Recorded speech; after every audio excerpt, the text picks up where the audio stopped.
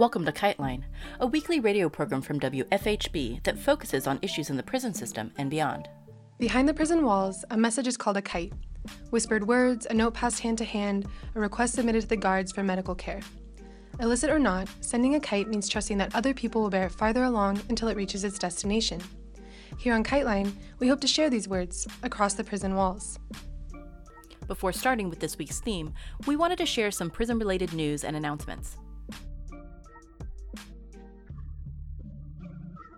We're still taking calls for our coronavirus hotline, and we've been hearing from inmates all across the country. We'll have more of the calls on our website and on next week's show, but we encourage you to get the word out to those you know on the inside so they can record a message about the impact of COVID-19 on the facilities they're in. That number is 765-343-6236.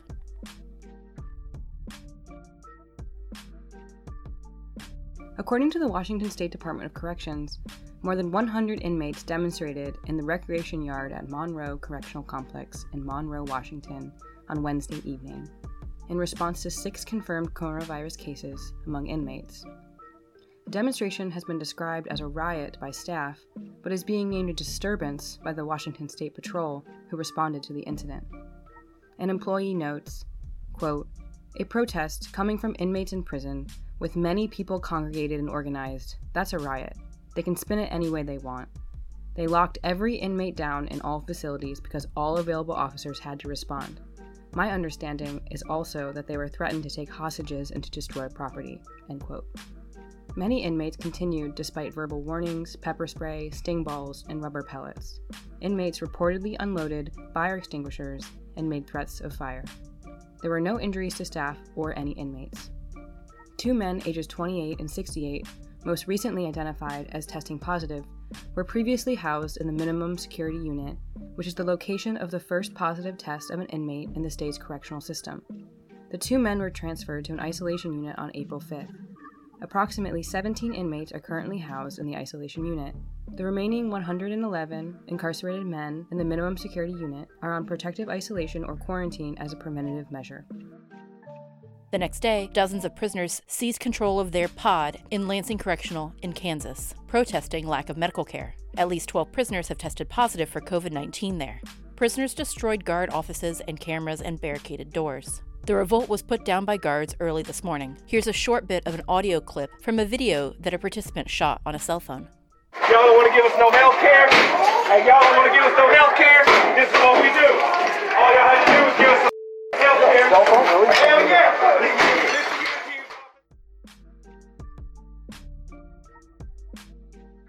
The Otay Mesa Detention Center in San Diego, California, which houses immigration and federal pre-trial detainees, has confirmed 6 COVID-19 cases since last week. According to advocates, the company that runs the center, CoreCivic, has failed to adequately protect detainees, as employees have spread the infection among the detained population. As of Tuesday, 5 employees have tested positive for COVID-19. 1 is now hospitalized. Inmates are reporting that guards are being misleading about danger of exposure. The American Civil Liberties Union of San Diego and Imperial Counties filed a lawsuit against the government last Friday, attempting to secure the release of detainees who are especially vulnerable to COVID-19.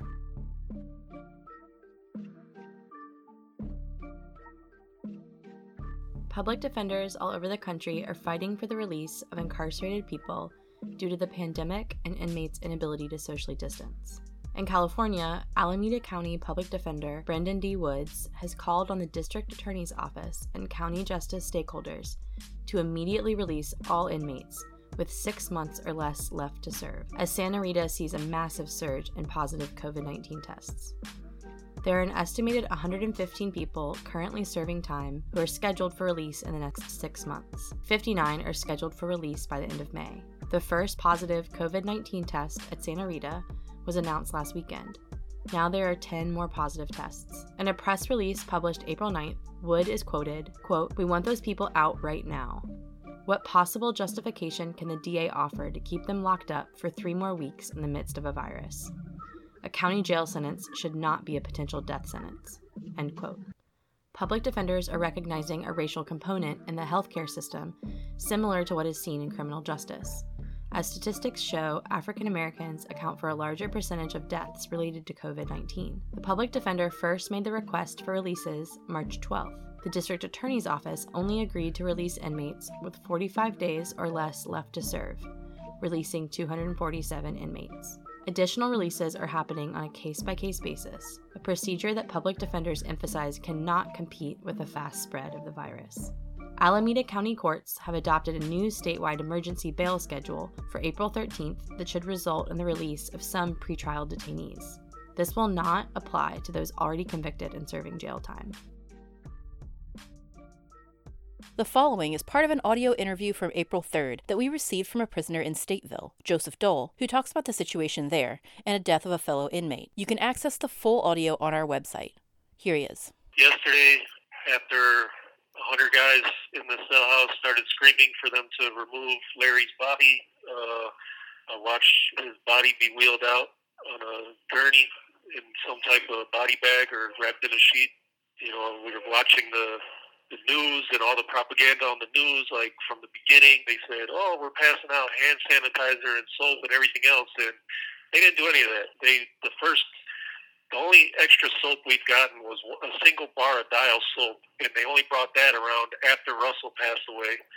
And then one time they came around with a big thing of hand sanitizer and told us they can't give us any hand sanitizer, but if we stick our hand out, they'll squirt some in our hand, but they have to watch us use it. And then they claimed that they were going to do this every day before the meals, but that was the only day they did it. That was like a couple days ago, one time at night before dinner. And, you know, we're watching, I forgot her name, but the doctor that's always with the governor, say, oh, yeah, well, Stateville's, I think it's Ezeke or something like that. Yeah. But Ngazi or something. They're like, oh, yeah, well, they were all isolated.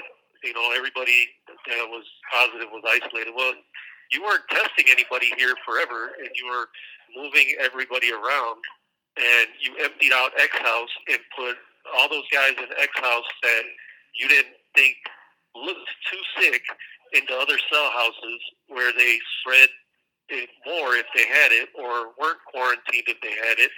And then you filled up X House with the guys who looked like they were really sick, but seemingly not sick enough to go to the actual hospital. And then other guys you told you were going to take out of D House. First you told them you were going to put them in the healthcare unit because X House was filled. Then you were going to put them in the visiting room because X House was filled. Then you said the National Guard was building tents in the gym, which National Guard hasn't even gotten here. They're supposedly getting here today. Now they're saying that they moved guys to F House, which F House was condemned and then cannibalized for parts for the sinks because you guys refused to order parts for the sinks, and all of our sinks and toilets are constantly breaking over the last 3 years. Like, I don't think I've ever been in a cell that had a functioning toilet, hot water, and cold water all at the same time. And that's how everybody is in here. So it's like you're not testing anybody, but you're constantly moving people around. Most of us who have shown the milder symptoms, we weren't moved or anything, so we're still passing the phones around. And you haven't tested us, and then you're falsifying records. So, like, they've only taken our temperature twice. The second time they came to take our temperature the other day, they're taking mine and my celly's temperature, and then I hear the one nurse tell the other one, put down that they had no symptoms. Well, both me and my celly had both just been to sick call the day before because we had symptoms, which the nurse documented downstairs and gave us medication, which, I mean, who knows what good that's going to do. They basically gave us Tylenol and like some cold tablets, and then didn't put us in to see the medical director or anything. And you know, you're just arbitrarily trying to document, oh, these guys have no symptoms. You didn't ask us if we had any symptoms. You didn't check our medical charts if we had shown symptoms. You didn't even examine us, but you're telling someone to document that we have no symptoms. While it's nice to finally see it make the news and be considered a tragedy that one of us died in here, you know, every week people die in here. in IDOC from like extreme inhumane sentencing and everything else, but only one of the two deaths from coronavirus in Stateville has even made the news. The coronavirus is attacking severely the older guys that have already suffered through 3-4 decades in prison or are already in their 60s, and they can't deal with it because their immune system's even more battered than if they were out on the streets where they could have led healthy lives. They're in here where even the CDC says incarceration on its own basically takes off a decade of your life. I'm sitting here just listening to guys scream for medics and watching bodies being taken out. You need to address the true ills of mass incarceration, and nonviolent offenders or drug cases are not what's driving mass incarceration. The extreme inhumane sentencing for violent crimes is what's driving mass incarceration. We end this episode with a conversation we had with Kelsey Kaufman, a longtime prisoner advocate, teacher, and researcher. Kelsey and others have written a detailed plan for combating the mass fatalities currently facing those on the inside due to the coronavirus. You can see the plan on our website, wfhb.org/KiteLine. Now here's Kelsey. So my name is Kelsey Kaufman. I have a background working in prisons. I was a correctional officer back in the early 1970s, so about 50 years ago, at a women's prison in Connecticut. And then I went to graduate school and wrote about prison officers and the devastating effect that working in prisons has on prison officers. And then since then, I've mostly done research on prisons. I've taught in 4 different prisons, and most recently at the Indiana Women's Prison, where I started the college program in 2012 and ran it for 5 years. And now I'm retired, but continue working very closely with dozens of women who were my students at the prison, and now we work together now that we're out. I think what KiteLine wanted me to talk about was COVID-19 and the impact that the virus is going to have on correctional institutions. And we have felt very strongly from February on that the people who are probably at the greatest risk in the United States are people who are in prison. So on March the 5th, we wrote a letter that was signed by 100 people who were formerly incarcerated or had worked in prisons or reentry. And we wrote that letter to Governor Eric Holcomb in Indiana, asking him to direct the Indiana Department of Corrections to compile a list of who in the department, who was incarcerated,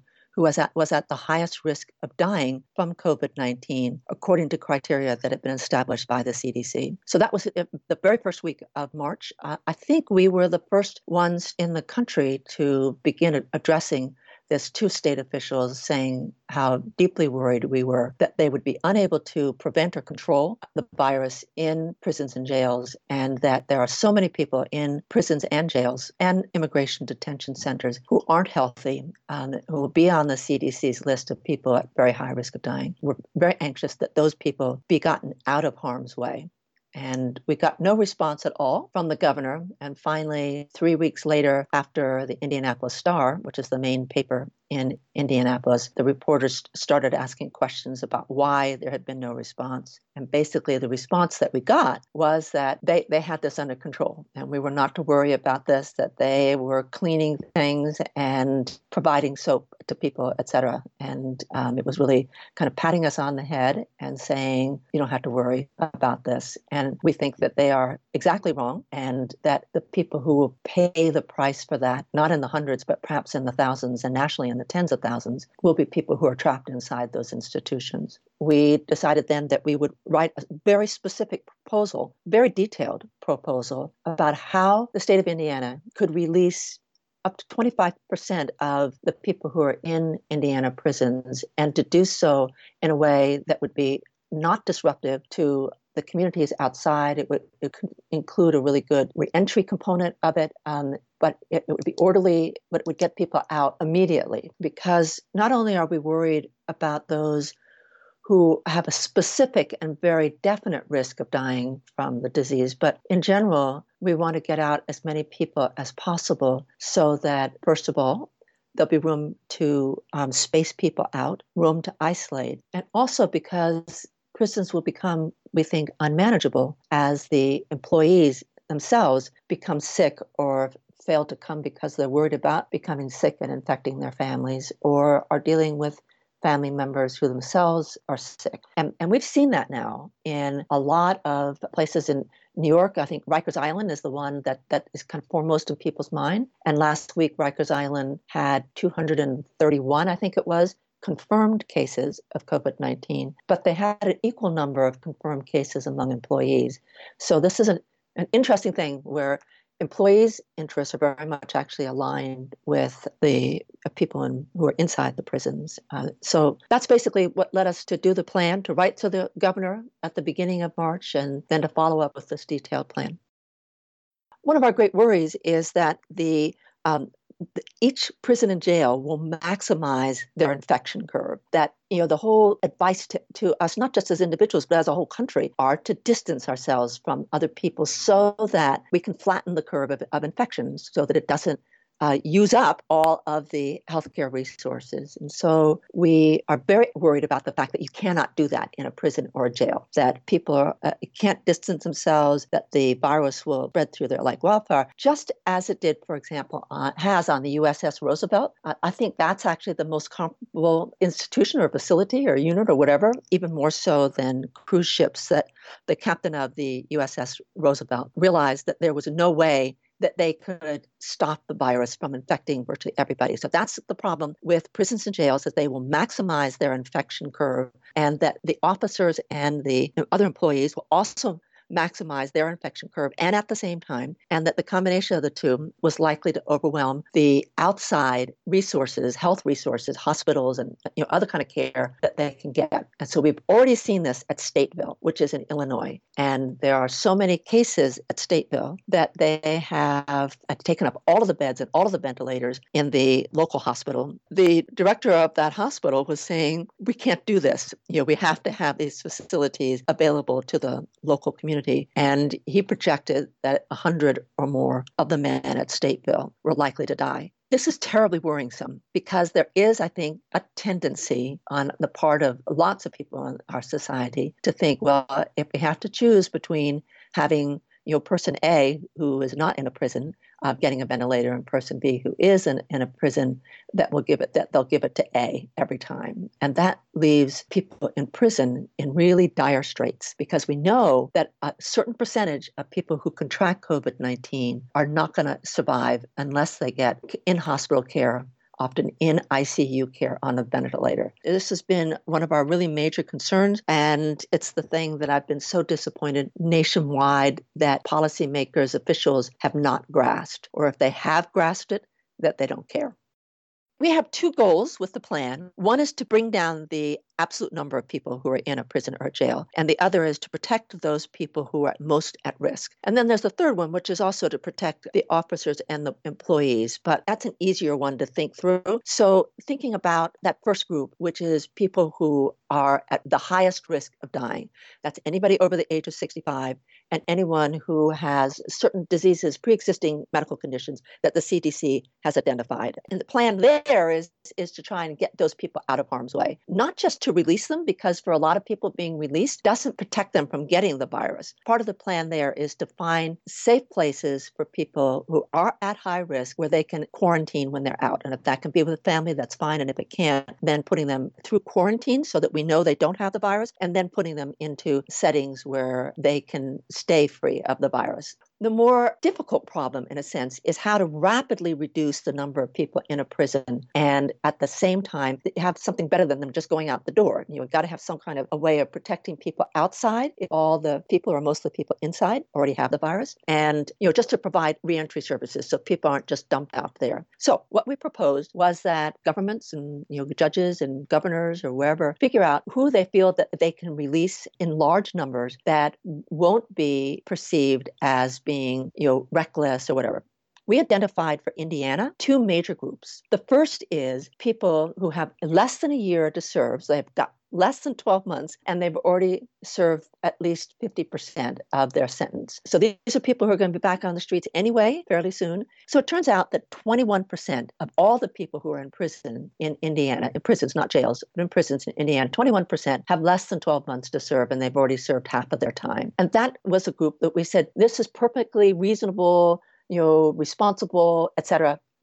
Just let all of those people out. Now, I'll get to what we're going to do with them. But there's a second group. And in Indiana, and this wouldn't apply to most other states, there are a lot of people who are still in our prisons, about 2,000, who, if they had been sentenced under the new criminal statute, which was adopted in 2014, they'd already be out of there. So that was another group. And that brought us up to 25%. Okay.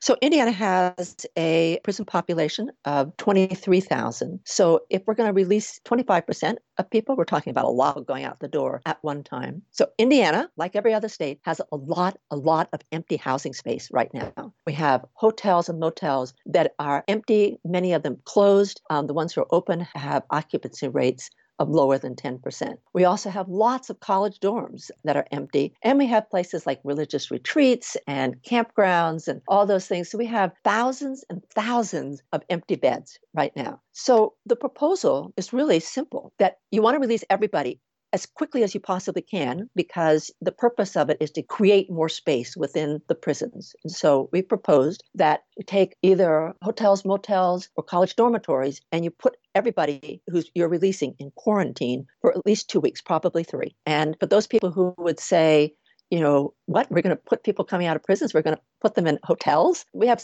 several, I think, really well thought out responses to that. And one of them is the proposal is to lock them in their room for 14 days to 21 days, and they cannot come out of those rooms because they have their own bathrooms. And I don't think very many people would think that actually is a very good deal. I don't care, how comfortable that bed may be and how pretty the curtains or whatever. Most of us would not sign up for 3 weeks in a locked hotel room. The reason for choosing, in my view, a hotel or a motel over a college dormitory is that it's important when you're quarantining people that they're not sharing a bathroom. We could slap thousands of people in hotels with long corridors, with already have cameras set up for surveillance, that already have the beds are all made, they've got linens and they've got bathrooms, etc. And you could do really good quarantine during that time. Now, while they're quarantined, you could also do very effective reentry services, reentry planning. Now, keep in mind that most of those people had less than 12 months to go.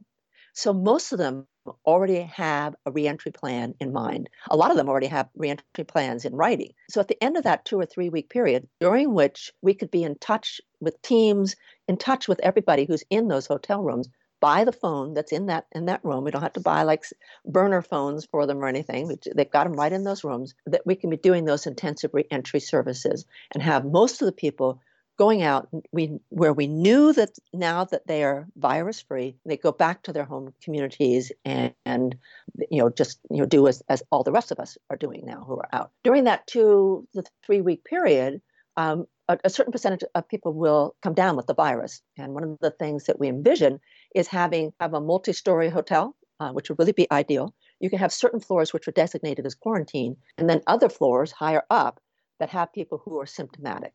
And that allows us to monitor them, make sure that they're in isolation, but that they're receiving medical assistance, and allow us to identify people who need to get to hospitals. And then once they're finally over it, majority of them, then we would keep them just as long as it takes to make sure that they are no longer infectious and relieve, and then have those people leave and go. So that leaves us then with people who are, and this would be, quite a significant percentage of people who don't have any place really good to go during a pandemic. And what we envisioned with them was taking over places like college dorms or campgrounds. We're coming into warm weather, retreat centers, places like that, and trying to provide services. The group that I personally would worry about the most in this scenario, other than the ones who would be at danger of dying from the virus, would be people who have substance abuse issues. And we know that they're at greatest risk of dying in the 2 weeks after release. And that's even when they do have reentry planning. And one of the problems right now is that, at least here in Indiana, we've found that most drug treatment places aren't taking anybody new in, especially people coming from prisons and jails, because they know that the virus is already there. And so they don't want to infect the people who are already in their housing. And so we propose then that we try to establish as many substance abuse programs for everybody who is coming out to really meet this head on. Now, this is an expensive proposal, but we've just passed a $2 trillion package. And if we were to do this program, think about what that stimulus money would do. First of all, it would allow us to create really important safety level space within our prisons and allow the officer corps that is able to work, that they'll be able to assist with the people who are inside. So that's, in the long run, going to be a huge savings. The second thing is that we're using that stimulus money to help save our hotel and motel industries, that they could not only receive, substantial payment for having these 5,000 people coming out of prisons for the people who are there, but it also would allow them to rehire lots of staff and in a way that doesn't risk that staff greatly, because remember that almost everybody who's in this model is staying in their rooms the entire time. It's 24/7. And it allows them to rehire all of their kitchen and restaurant. So my ideal would actually be to choose places that have convention center level of food preparation. And that also means that people would be already certified in Safe Serve and would know how to be preparing meals in a way that would protect those who are in quarantine from getting infected. So there's a tremendous amount of trickle down on this. The $2 trillion includes billions for law enforcement and billions for stimulus of businesses, et cetera. So we think this will work really well. It would be a win on many, many different levels. I know that the plan's been shared a lot because we've heard from people all over the country who are thinking of implementing it, their own variation on it. The great worry is that states eventually will implement it and they'll do it way too late, that they're going to do it when they all of a sudden realize, this is a problem that's out of hand. It's really out of control. And they're going to cost themselves dearly by doing that because, at some point, you're going to have to assume that everybody who's inside the prison has been exposed to the virus, whether they're symptomatic or not, and that all of them are potentially infectious. There are different groups all over the country that are beginning to look at this as a possible plan, and they're making improvements on it. So one of the things that some folks in Boston came up with as an idea is that one of our problems is we don't have enough tests, and we're not going to have enough tests in the time when we really need them. And so you can do group testing. You can use one test and test like 60 people using that one test. And what the results will tell you is if you definitely have somebody positive among those 60. So I don't think that there are false positives with these tests. Now, there are lots of false negatives, about 25%. But let's say you decide that hotels and motels are either out of the question in terms of finances or just, the kind of political optics of the whole thing, et cetera. That what you do is you could use college dormitories or retreat centers or whatever and take groups of people coming out of a prison, preferably people who've already been housed together because, they're likely either all to be infectious or none. Test them with the one test and then have, 10 of them using, maybe in individual rooms and using the same bathroom facilities, or even, 10 of them together. And it'll mean that many more of your people will get infected because if only one person in that group is infectious, then the other 9 are going to get it. It's a poor person's version of quarantining.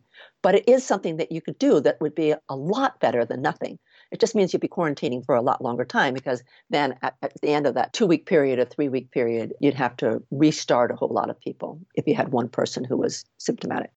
I am looking forward to people all across the country improving on the model. One of the things I like to say that during a pandemic, there's no such thing as plagiarism. There's only results. So I hope people will take it, use it as their own parts that are useful and, discard parts that aren't and improve upon it. And hopefully let the rest of us know that you're doing that. This has been KiteLine. Anyone can reach us via our P.O. Box, KiteLine Radio, P.O. Box 2422, Bloomington, Indiana 47402. KiteLine is intended as a means of communication between people across prison walls. KiteLine, WFHB, or any affiliates airing this program are not responsible for the opinions expressed on the show. Thank you for listening.